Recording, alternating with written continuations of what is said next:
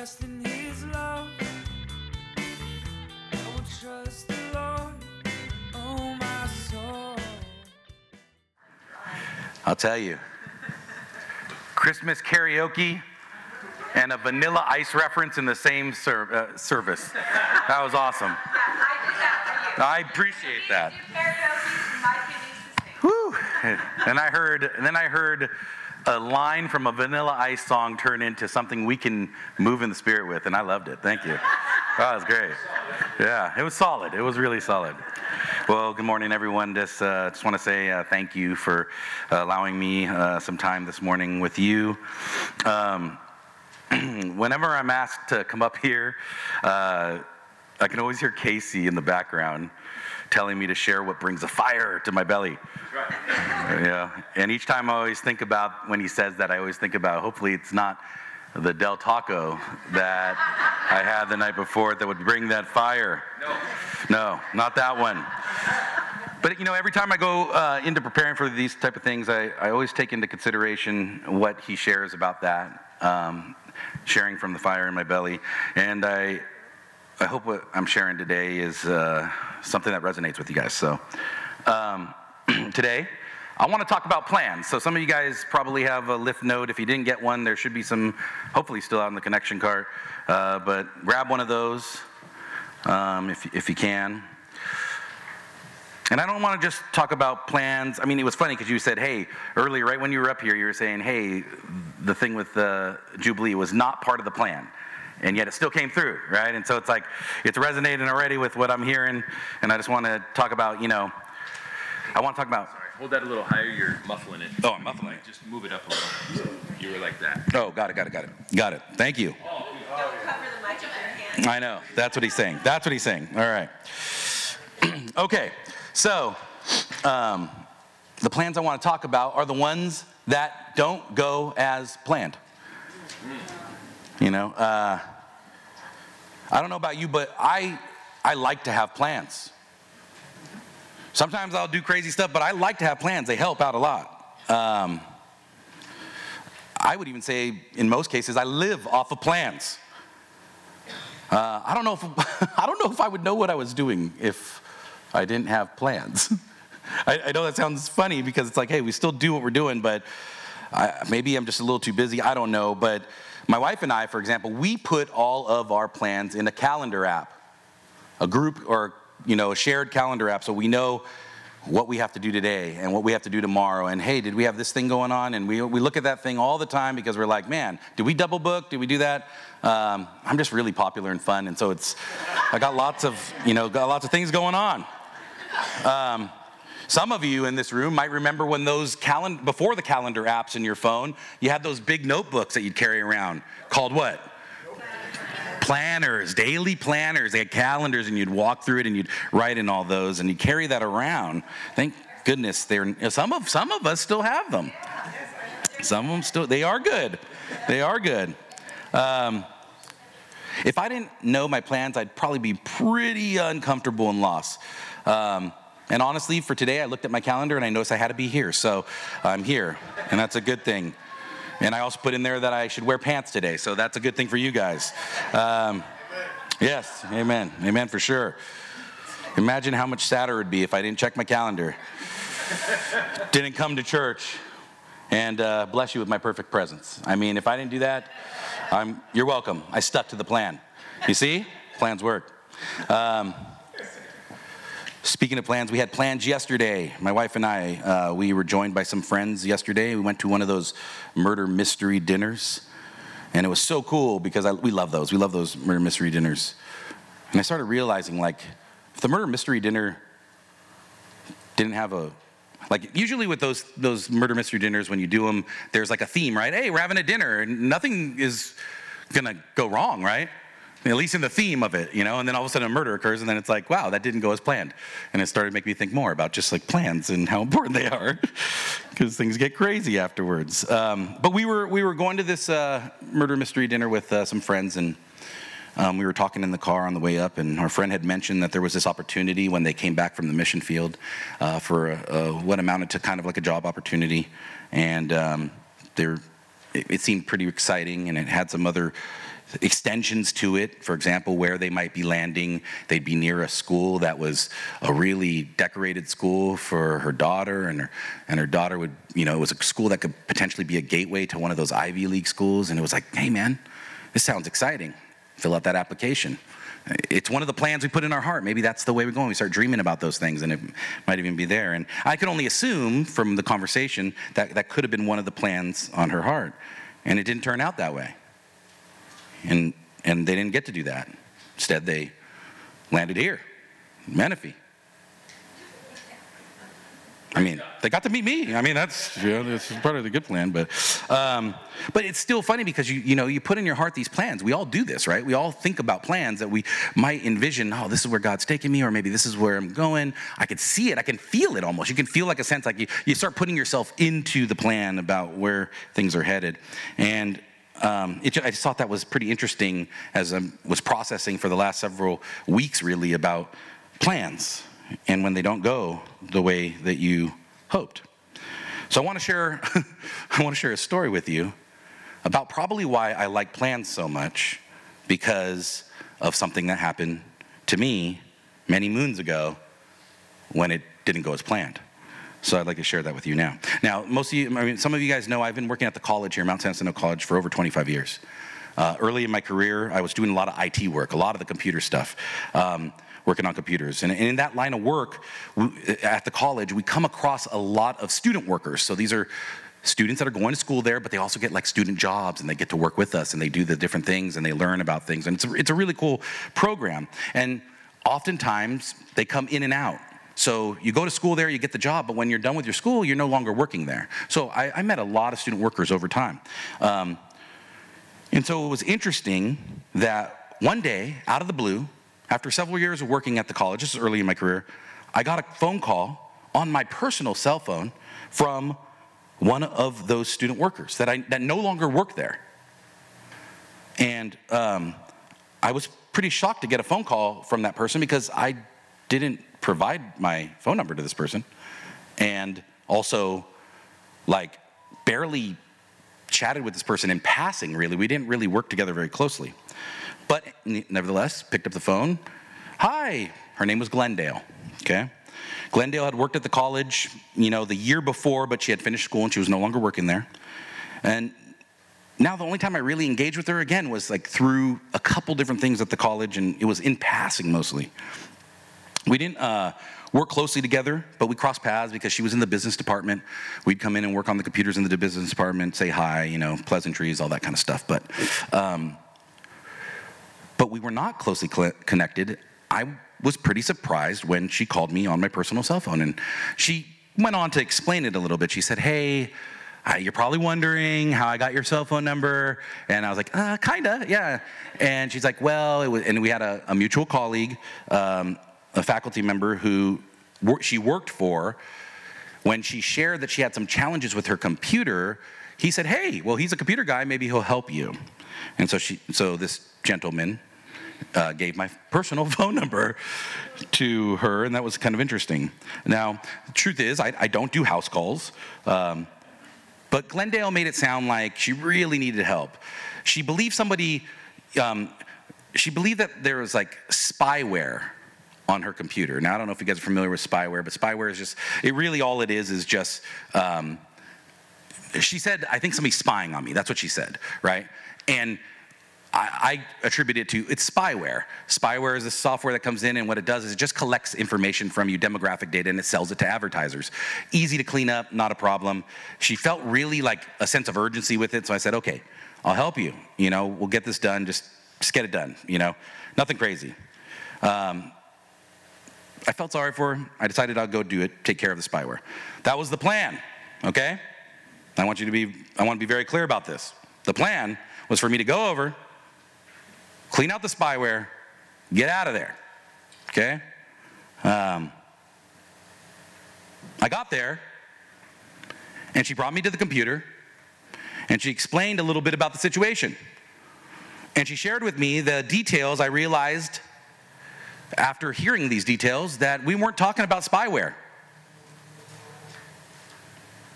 She was really thinking somebody was spying on her.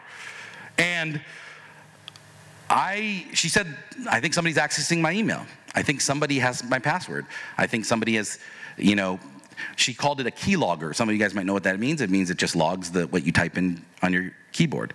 And she's like sharing this with me, and she actually believed somebody was spying on her. I was really confused at that point, and I was trying to get to the bottom of it, like, okay, tell me a little bit more. And she mentioned she believed who she knew the spy was. It was her boyfriend. And that her boyfriend didn't trust her. And he was a very jealous man. Now, at this moment in the story, when Glendale continues to share her concerns about, that, I've pretty much tuned her out by that moment. And I see her mouth moving and she's talking, but I'm kind of surveying the situation now after hearing that. And I'm like, doing my own little detective work. I like doing that when we go to the murder mysteries. I was like, hey, maybe I could do a little detective work here. So we got this jealous boyfriend who might be spying on her. I, a man, handsome and charming at that, right, am in her house helping her on this computer that just so happens, I realize, there's a bed in that room where the computer is. It's her bedroom. I'm a little concerned now. This was not part of the plan. All right? But it gets worse. Okay? I remember jumping up. I was like, Glendale, and she's kind of like startled a little bit. I said, this is not a computer issue that you're dealing with. This is a much deeper rooted issue that you have to take care of. And you probably need to talk to your boyfriend or get out of the situation. I don't know. But you don't have a spyware issue. You have a spy issue.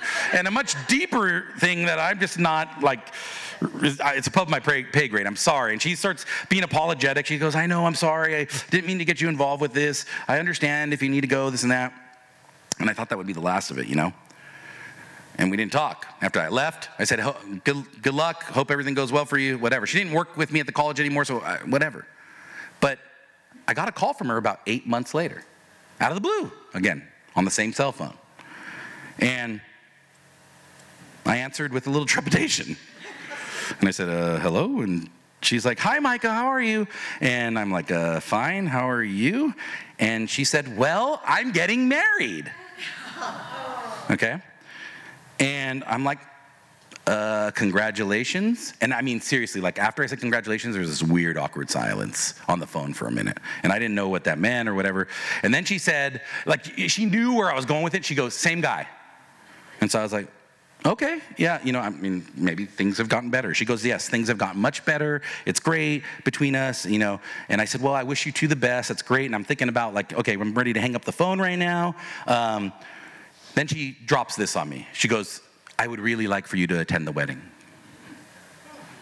And I'm thinking to myself, now mind you, I haven't seen her or heard from her in 8 months, and probably no more than 45 minutes in that 8-month window. And before that, probably in passing a couple times, okay? And so it was really strange to me to get the invitation. But she started to justify her reasoning. Listen, you got to understand, I really never had friends in this area. I'm hoping that you'd come because I don't really know a lot of people. I would just like to have people there to witness my, my wedding and just celebrate with me. It'd be really awesome if you could do that. She goes, oh, and so I'm Filipino. That was one of the things we connected with. I'm Filipino. She's Filipino. She's like, oh, bring your mom. Bring your mom. We're going to have Filipino food. It's going to be great. And I was like, oh, man. Like, this is really, like, weird. But I also started feeling a little sorry for her. Because I'm like, man, she doesn't have people in her life. And maybe she just needs somebody to be there. And I'm like, so I gave in. I know I probably shouldn't have. But I gave in. And I said, I'll be in attendance. And she was excited. And she gave me the details. I thought to myself, no problem. Because here's the plan. Okay? Mom and I watch the ceremony. We're going to eat dinner. We're going to congratulate the lovely couple. And we're going to be on our way. A couple hours out of my life. That's the plan. Okay? She's happy. We're going to move forward. A few weeks pass, and then I get another call from Glendale. And she says there have been a change of plans. One of the groomsmen of the bridal party on her fiance's side was not going to be able to make it. And she was wondering if I could fill in so that her bridal party was even on both sides for the walk down processional and for pictures. Now, this was so out of left field, right? So out of left field. I told Glendale, I go, Glendale, like seriously, I barely know you. I've never even met your fiance. Only thing I know about him is, other than he's probably jealous and he might have worked for the CIA while he has great spying skills. That's about all I know. This was not the plan at all. But Glendale had her justifications. She's like, it's her wedding day. She just wants it to be perfect, and for some idiotic reason, I obliged. I know, I must be the crazy one now. But I had a plan. I was going to sit in as one of the groomsmen for the processional and for the pictures, okay? I eat dinner, I congratulate the happy couple, and then I'm on my way. She was very appreciative, and she gave me the details. She said, okay, here's the deal. Groomsmen are going to be wearing gray suits, and the groom and the best man are going to be wearing black suits. So be sure you're wearing your gray suit. And she goes, it's very important. Otherwise, it's going to not, it's going to make off balance the colors. And I go, okay, gray suit, you got it. I understood the assignment. We hung up, okay? About 48 hours before the big day, I received another call from Glendale. And I remember her asking if I was still coming. And I thought that was a weird question. Are you still coming? Well, you did ask me to be a part of the bridal party. Like, why would you ask that? It's kind of like a weird question. And she was asking, like, hey, are you still coming? And I told her yes, and I was ready. I had picked up my gray suit from the dry cleaners, and we'd see her in a couple days. She then said something quite peculiar. She said, gray suit? She goes, no, I need you to wear black. And I told Glendale, I said, well, you told me that the gray suits were the ones for the groomsmen and only the groom and the best man were wearing black. That's when Glendale told me, change of plans. The groomsmen had all dropped out, and they decided that it would be, I guess they decided they wanted to have a more intimate bridal party once people started dropping out. And with just a best man and a maid of honor, and she needed me to fill in as the best man. For a man, by the way, that I've never met before, who might be in the CIA and is very jealous. All right? This was not the plan. But good old Glendale explained it away. It was a minor detail, and she really just needed her wedding day to be perfect, and she was upset that everyone was dropping out, and this would be a huge thing for her. And you know what? I must have been out of my mind because I gave in and said yes. I figured there's no going back now, but here was the plan. I was going to fill in as the best man for the ceremony, take the pictures, eat the dinner, congratulate the happy couple, and be on my way. That was the plan, and that was it. The big day was here. I dressed up in my black suit, and I was driving to the venue. And I kept playing in my mind the phone call with Glendale when she sprung on me that I was going to need a black suit to be the best man. But then it hit me. She never said for me to kind of be the best man. She just said, I need you to wear your black suit because we had to go to a more intimate model. And then I started questioning in my head, like, wait a minute. Gotta wear a black suit. Could it be, am I getting married today? No joke. This is what's going on as I'm driving to the wedding, and I start slowly realizing, and I'm like really thinking, what's going on here? That maybe this was a whole ruse in the beginning, that she just wanted to marry me, and that's what she was doing to get me there. And I was like tripping out. And then you start rationalizing things. Yeah, this probably makes sense because maybe I'm getting married today. Maybe that's the reason why she invited my mom. You got to have your mom at your own wedding, right? I mean, it's like I'm starting to trip out. I am starting to seriously trip out. You can't get married without your mom there. That's bad form. This was not the plan. Thank God in the end, though, I was just the best man of a previously jealous man who had been in the CIA, apparently. The first time I met him was in a janitor's closet because they were trying to set up and they didn't want us to be seen yet. So him and I are in a dark, tight janitor's closet. A guy that I was apparently in his home at some point or whatever, and hey, nice to meet you. Congratulations. Great to be here as your best man. And they had a lovely ceremony.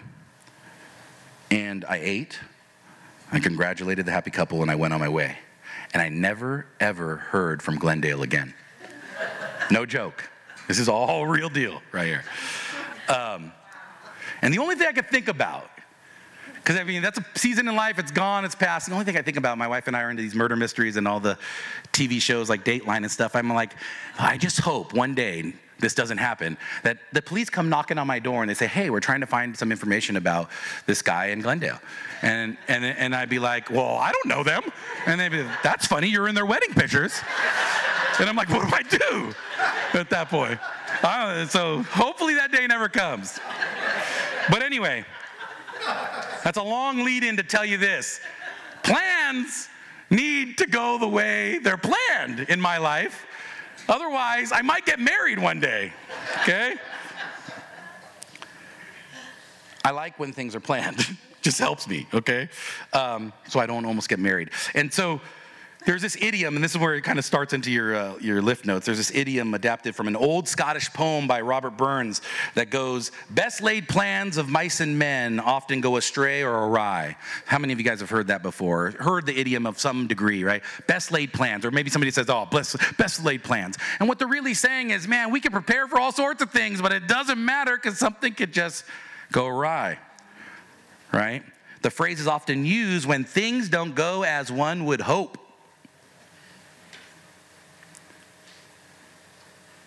It's interesting because the reason why he wrote this poem was one day he was plowing his fields, and he noticed that when he plowed up his fields, there was this intricate mouse nest that was built.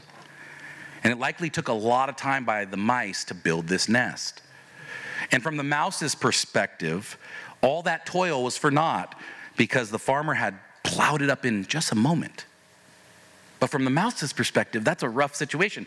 He could have done days and days and days of just building that nest for whatever future that they had planned, these mice. And he plows it up in a second. And it made him think, like, wow, that's kind of how life is, too. And so he wrote this longer poem, and that's one of the lines in it. And what's interesting is one of my favorite authors, John Steinbeck, he wrote a book off of that, called Of Mice and Men. Some of you guys might be familiar with that book. And what's interesting is, this is cool irony too, is he originally wrote this book before it became Of Mice and Men as a children's short story. He had drafted this like children's short story to focus on the Of Mice and Men part, but he didn't end up finishing the writing of it because, this is no joke, his dog ate the draft. So you know when kids say, hey, my dog ate my homework, we've heard that before? This literally happened to John Steinbeck. He was writing the draft as a children's book, and his dog ate the draft, and so then the irony of that is of Mice and Men, the same thing, right? It's like he planned for a children's book, and it ended up becoming a novel, and it became one of the most important novels of that time. And if you guys aren't familiar with that book, it was, it follows the lives of two migrant laborers trying to get ahead during the Great Depression in the Dust Bowl. They planned to achieve, the American dream, just get a house together on their own. And but as the title suggests, Of Mice and Men, even the best laid plans can go astray in just a moment's time. And that's what happened in that story, if you're familiar with that story. I don't want to give it up because it's a really cool story if you want to read that, Of Mice and Men. We all make plans, and we've experienced when they don't go as planned. It could be as little as a missed appointment, to a job that didn't come, to something bigger like a relationship that didn't work out, or even an unexpected loss. And that's kind of what I've been experiencing over the last, I would say, 6 weeks with the unexpected loss of my sister Carolyn. Many of you guys know her. She was a part of this church, a member of this family for multiple years. But I would say in the last probably 2 years, she really came into her own here at the church. And it's funny because knowing her all my life, prior to her life with Christ, she was a free spirit, but a rebellious teen and young adult. And those ways didn't even depart from her when she became a mature adult, if you want to call it mature. She lived on the edge most of her life, and sometimes she stumbled over, And when I became an adult, and she was still living that life, it was really tough for me to deal with her. I'm just being honest as a brother. It was really tough, man, because I was like, man, you have so much that you could be doing in life, and you're just, stumbling over on the edge of it, And but when God softened my heart towards her in terms of recognizing that she was operating out of an orphan spirit, I started to see her in a different light.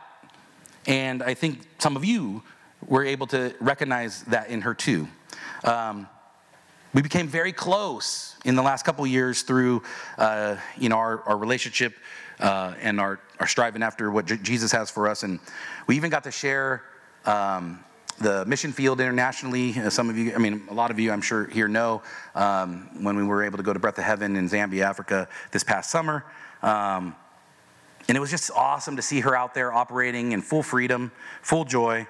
And I was just so really delighted to see her up here. If you guys were here for Testimony Sunday, seeing her up here, she was glowing. Yes, there she was. Yeah.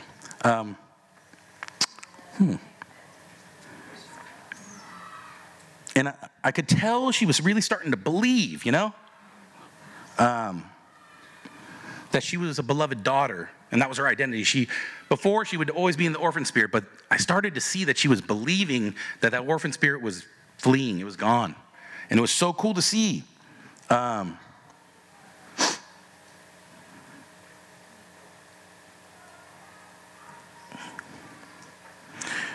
beautiful things were happening in her life. She was able to become a loving and doting grandmother, which I think was huge to her, because I think she would if she was here, she would tell you herself, she struggled as a mom. And she wanted to do better as a mom. And the opportunity for her to do that with her grandson was just this awesome thing, and you could see it, and it was full of joy. And it was just great. She was able to meet her biological father after 50 years. I know that was a huge part of what she desired in her heart, and she was able to do that. God brought that together. It was just an awesome thing. She was asked recently to be a part of Kids Crew for Elevation. That, after wrestling with it for a minute, she was stirred up and excited about it, even to the point where that night she ended up having to go to the hospital. She was telling my mom, like, hey, I got to go to bed early because I got to get there at 9 o'clock for prayer. We had some great talks, this last couple of years, like never before, really. Just invitation and challenge, a lot of inviting her into things and challenging her to grow in places where she knew she could in the Lord. I remember one talk specifically after we got back from Africa. She wanted so badly to do something for the house moms and aunties. It was like a huge thing to her because she was a caregiver back here. She resonated with what they did out there for the orphans, and she really wanted to do that. She spent some really solid individual time with them while she was out in Africa. If you guys remember, some of you, she had trouble with her visa, so she didn't get to go with us the first week. So she went the second week, and she got to stay an additional week, and she got to spend intimate time with them and really grow relationships. And she was just so excited when she got back. She goes, I really want to do something for them, Micah. I really feel that they need some additional support. And we started chatting about it, and she's just trying to figure out, like, how can I do something like that, though? How can I, just me, be able to make something happen for that? I know everybody's focused on the orphans, and that's great. I love them too. But for the house moms, how do I get that going? And I was like, hey, man, with the Lord, just trying to work with her. Hey, with the Lord, things are going to, look up with that, And I think as time passes, he's going to reveal to you the things that you need to hear so that you can get started on that. And it was just super rewarding to be able to see my sister grow in the ways that she's been growing, and to be able to be a part of it on the periphery and in some places right in the middle of it. And it was super cool. And it felt like, I'll be honest with you, it felt like God was lining up a plan for us to invest for years to come in each other,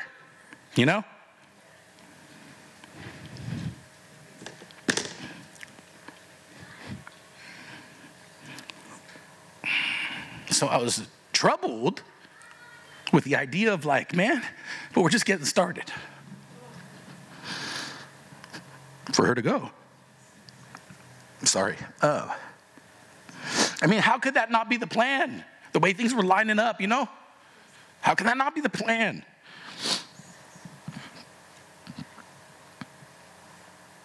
Of course, you go to the scriptures. You go to the scriptures because you want something that's going to lift you up, encourage you, try to help you understand why things weren't going. I'm a plan guy. This was not the plan I needed. And I know he's not responsible for where it's at, but it's just still frustrating, you know? But I went to the scriptures, and this is where I want to share with you guys. In Mark 5, I was brought to the story of the House of Jairus. And he's a synagogue leader with a sick daughter. And you guys, I'm sure many of you guys know this story. And it starts, the part that I'm looking at starts in 5:21. And it says this. It says, when Jesus had again crossed over by boat to the other side of the lake, a large crowd gathered around him while he was at the lake. Then one of his synagogue leaders named Jairus came, and when he saw Jesus, he fell at his feet. He pleaded earnestly with him, "My little daughter is dying. Please come and put your hands on her so that she will be healed and live." So Jesus went with him. Now at this point, Jesus was performing miracles and healings all over already. So when Jairus saw the opportunity to engage Jesus about his daughter, he did, and Jesus obliged. That's got to be an awesome feeling for Jairus in that moment, I would think, right? You see this guy, and he's performing these healings, and you know, man, that's the ticket. My daughter's going to be healed now. And I'm sure, like, that's where he was headed. He had this plan, like, okay, you just got off the boat. I just asked you. We're going to start heading over to my house. Perfect. But as you can, and I don't have it up on screen, but the next part, as they're heading towards Jairus' house, the next part of the scripture actually is verses 25 through 34, and that happens to be a detour in a good way. As he's walking through the town, the hemorrhaging woman reaches out, grabs the hem of his garment, and she's healed. And then a conversation occurs, an interaction occurs. And it's awesome, right? Yes. It's awesome. Yes. But I got to be thinking, if I'm Jairus, and this is just me, if I'm Jairus, and the text doesn't say this, but if I'm the dad who's concerned about my daughter, who's sick over here, and I know you can heal, and I don't know, she doesn't look like she has much time maybe, and we're on our way, and you get stopped, and now you're having a mini miracle healing sermon going on because he's also talking over there with the people. And now I'm starting to get a little uncomfortable. Because what about the plan? What about the plan for you to come over my house? What about the plan to heal my daughter? Now, of course, he doesn't say that. It's not in the text. But I think naturally we might feel that way. Yeah. Thank you.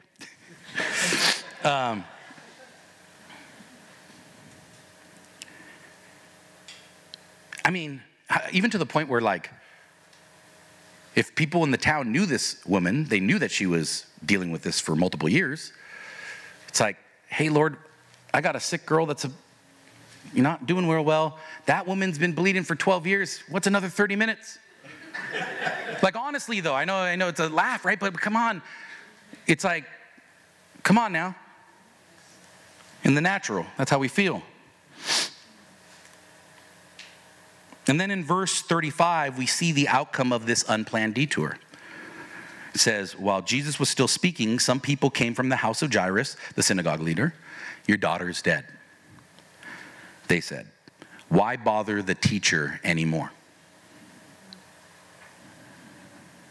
When things didn't go as planned, the house of Jairus offered that he should no longer bother with asking Jesus to continue with the original plan. No point. She is dead. Bless you. Famous heavyweight boxing champ Iron Mike Tyson once asked by the media whether he had any concerns about his opponent who was preparing a game plan to counter Tyson's aggressive style, to which Iron Mike responded, I want to do it in his voice, but I can't. I won't. Everyone has a plan. Can't do it, dude. Can't. Everyone has a plan until they get punched in the mouth. And that's an interesting statement. Those are wise words from the champ, because if you really think about it, yeah, everybody has a plan, but the moment something gets in the way of that plan, we kind of get like turned back on it. Like, whoa, things aren't going the way that I expected them to go. Now I got to start like tap dancing, or I got to like start adapting, or I got to start, doing something else, diverting. I don't know. But we get into that, like, flight mode a little bit, and we're like, oh no, what do we do? And that's what often happened with Iron Mike Tyson. If you came in there thinking that you were going to, and then he punches you in the face, you're usually like, I'm out of here, Many people did. But it's true, right? We've all kind of been there before. We've done this. When things don't go as planned, as if we were getting punched in the mouth, we start to scramble. We start to throw out audibles, hot routes. Things get uncomfortable. We start reacting right away to the challenge that's right before us. And oftentimes it doesn't turn out any better with our reactions. But this is the beauty of this entire passage. But how we should respond when our plans don't go as planned, enter Jesus. In verse 36, I love this. It says, overhearing what they said. So Jesus is hearing what just transpired. Remember, the House of Jairus came over and said, hey, don't bother him. She's dead.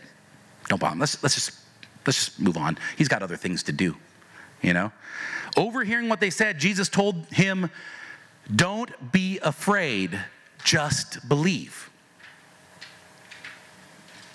Jesus hears what was being told to Jairus, and he advises them to not divert from the plan to see his daughter, but to rather have faith in him. Because fear is that liar that can mask the truth of what lies before you. Fear can steal what faith can heal. We have to be very careful, because it's like getting punched in the mouth. Most of those boxers were like, whoa, that hurts. I don't want that. I'm scared of that. Same idea. When plans don't go our way, we start to go, I'm not ready for this. I was expecting this. I am not ready for this. And you start to shake a little bit. And what Jesus is saying is, don't do that. Don't do that. Have faith. Believe. Avoid fear. Believe in who I am and what I've already shared with you. I'll be coming with you. It's times like this when we get punched in the mouth and things don't go planned, we must build our faith in that way that he's talking about. And Dawn said earlier, we've got to stand firm on the promises. I heard you say that, and it was when I was preparing this, same thing. Got to stand firm on the promises. A very familiar life type verse for a lot of people is Jeremiah 29:11. For I know the plans I have for you, declares the Lord, plans to prosper you and not to harm you, plans to give you a hope and a future. When we embrace those promises of the Lord, when things don't go our way or how we hope we planned they would go, we can hold on to the fact that he promises not only does he have plans for us, which is great, that he has plans for us. We're not just in this space and it's like, I got plans for you and you, but not you over there. I don't know what's going to happen. He has plans for us. That's a great comfort in knowing that he has them. And not just that he has them, but they're plans to prosper us. They aren't going to harm us. Even when we can't see the way it's working out, they're still not there to harm us. They're to provide us hope and not despair, and plans to provide us a future and not an end. So we got to stand firmly on his promises. That builds our faith foundation right there. What else? We got to build a faith that also seeks wise counsel. It says in Proverbs 15:22, plans fail for a lack of counsel, but with many advisors, they succeed. The worst thing we can do, and this is just something I've learned, is process life without wise, godly counsel. I don't know where I'd be if I was left up to my own devices. Apparently, I might have got married.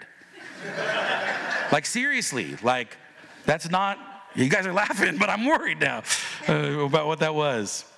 To a complete stranger, practically.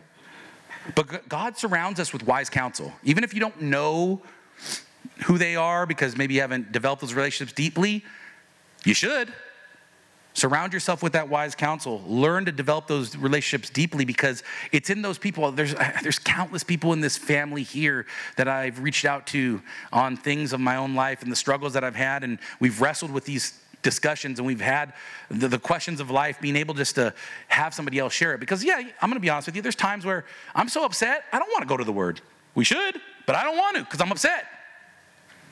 Last week you shared on Psalm 126, and we're doing Lectio Divina, and I'm thinking about the last part there where it's saying like, hey, you're going to sow in tears. And I go, I don't want to sow in tears.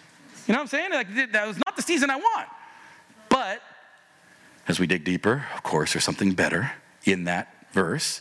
But sometimes, because of the way we're feeling, we need the wise counsel, the level-headedness to be around us so that we can better understand what we might be going through. It's so important. Okay? Lastly, we got to build that faith on trusting in the Lord's plan, even when we don't recognize it, or, as I just pointed out, are not comfortable with it. Many are the plans in a person's heart, but it's only the Lord's purposes that prevail. Proverbs 19:21. We've all planned out parts of our lives before, but we must remember that when things don't go as planned, we have to have faith that God's perfect plan is unfolding right before us. It's happening right before us. We might not think it, and we're like struggling with it, but it's unfolding right before us because his perfect plan is happening. Maybe not on the time that we're familiar with, but it's happening. And that takes us back to this House of Jairus from the passage that we shared. They did have a plan. They wanted to heal a sick girl, but Jesus had a different one. Verse 41, it says, he took her by the hand and said to her, Talitha cum, which means, little girl, I say to you, get up. Immediately the girl stood up and began to walk around. She was 12 years old. You see, the House of Jairus is planning for a healing, but my Jesus had something bigger and better. Talitha cum, and she was raised.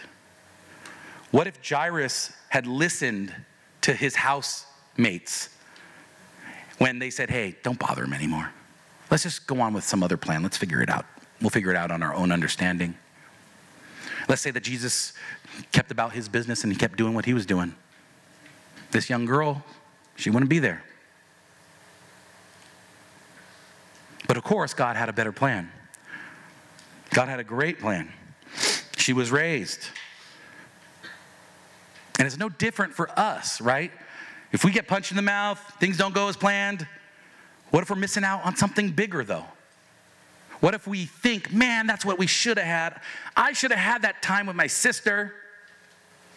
What if there's something bigger that comes from it? It's not what we want, but it comes from it.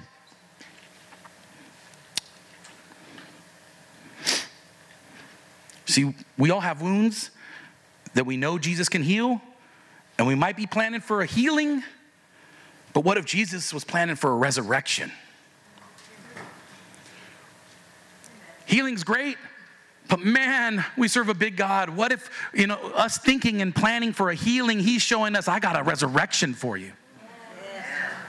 I got something bigger. I got something to show you that you can't even think or fathom.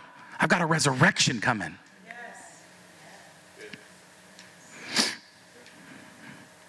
And that settled me a little bit as I was processing through with the sister thing. Because I know she's in the best place she could be. I know that. She's in the loving arms of our Father. I know that. And from her earthly loss, though, I've also started to process and recognize some other things. Several things have transpired that can only be wonderful things of the Father. We've seen redeemed relationships in our extended family. Everybody was gathering, of course, as her last days, and there's people that were coming out of the woodwork, and we're like, oh, you're my family member? Great, it's good to see you again. That kind of stuff was happening, and we had some really cool, redemptive things happening in the family. 2 of my family members have decided to return to a local fellowship of followers of Jesus. They had expressed clearly, like they were saying, I left the church because I was wounded, but I know I need to go back. And we were able to hear that from them and be able to pray into that a little bit and to continue to pray for them. It was super cool to see that from that. We had one family friend who has always never believed. As a matter of fact, would always, we'd have the discussions that were argumentative, the ones that would be like, hey, well, let's debate, healthy argument, debate.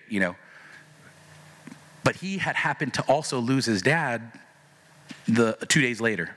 And he had come to my sister's service here at this church, and something was shifting in him. It was shifting in him, and I can see it.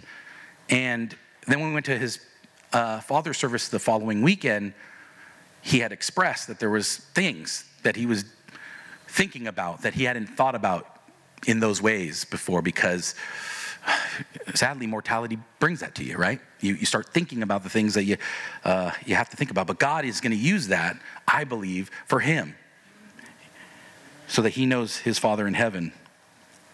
And that was super cool. But lastly, what was really cool, because remember that conversation I was telling you about that Carolyn and I had about, she wanted to do something for the house moms and aunties, and she didn't know how she was going to do that on her own strength. As a result of everything that had happened, God revealed that we would establish a fund in her name called Carolyn's Heart to raise funds for the house mothers and aunties, the very thing that she wanted to do. And funds and contributions have been pouring in, and they're going to have this special Christmas experience that they don't usually get to have, the house mothers, because they're usually grinding themselves. But Ted and Judy have said, they just sent an email this past week, with the resources, we're going to be able to do this for them. And that's my sister. Yeah, she got to do that. So God's plan is so much better than our own. So much better than our own. So I want to encourage you in closing here today, if you've been contending for something that doesn't feel like it's gone to plan, okay? Like a relationship that needs mending, or a physical healing that has not come to pass in the natural yet, or you're still waiting on the prodigals to come home, or situations in this world, the conflicts in the Middle East, those type of things, if it's scaring you and it's giving you these feelings, I just want to encourage you that if we can stand firm on his promises, build our faith foundation here, stand firm on his promises, because he does have a great plan that will prosper us, that won't provide or bring us harm, that will have a hope and a future. If we seek that godly counsel when we're wrestling with those things, and we trust in the perfect plan that's still coming, I think that while we might be waiting for a healing, he's going to show us a resurrection. So, okay. So I'm going to just close us in a quick prayer, and then we'll have a prayer team afterwards. And if you're in this room and this is pulled on you today, and you know you need to talk about it, do not hesitate. Do not go out this room without speaking to somebody about it, okay? So let me pray. Father God, just thank you for the opportunity, Lord, to share my heart, the fire in my belly. Thank you for this family of followers that has just been so good to me and my family. Lord, we know that your plan is perfect. Sometimes it's hard for us to wrestle with the way things play out, but Lord, we come to you in full surrender. We want to embrace what you have for us, Lord. We know that you have promises for us. You're going to prosper us. You're not going to harm us, Lord. We stand firm in those promises, Lord. Father, we just thank you for the people that you put in our lives that we can go to for that wise counsel. And Father, we trust you that you have a plan that we can't even fathom or think right now, Lord. I pray for the people that are contending for something in this room, Lord, that you would reveal to them the things that encourage them and let them know that you still have a perfect plan ahead. Lord, that they can keep their eyes open to what you're doing in those things, Lord. I just thank you, Lord, that we get every day to learn a little bit more about who you are and what you have for us in this life, this side of heaven, Lord. And also excited that there will be one day where every knee will bow and every tongue shall confess that you are Lord. So we thank you, Lord, for what you're doing. I ask that you would bless this congregation as we leave today, and that we would be encouraged for what you shared today, Lord. And I ask this in your son's mighty name. Amen. All right. So prayer team up front. You know what to do, people. Don't get punched in the mouth. All right.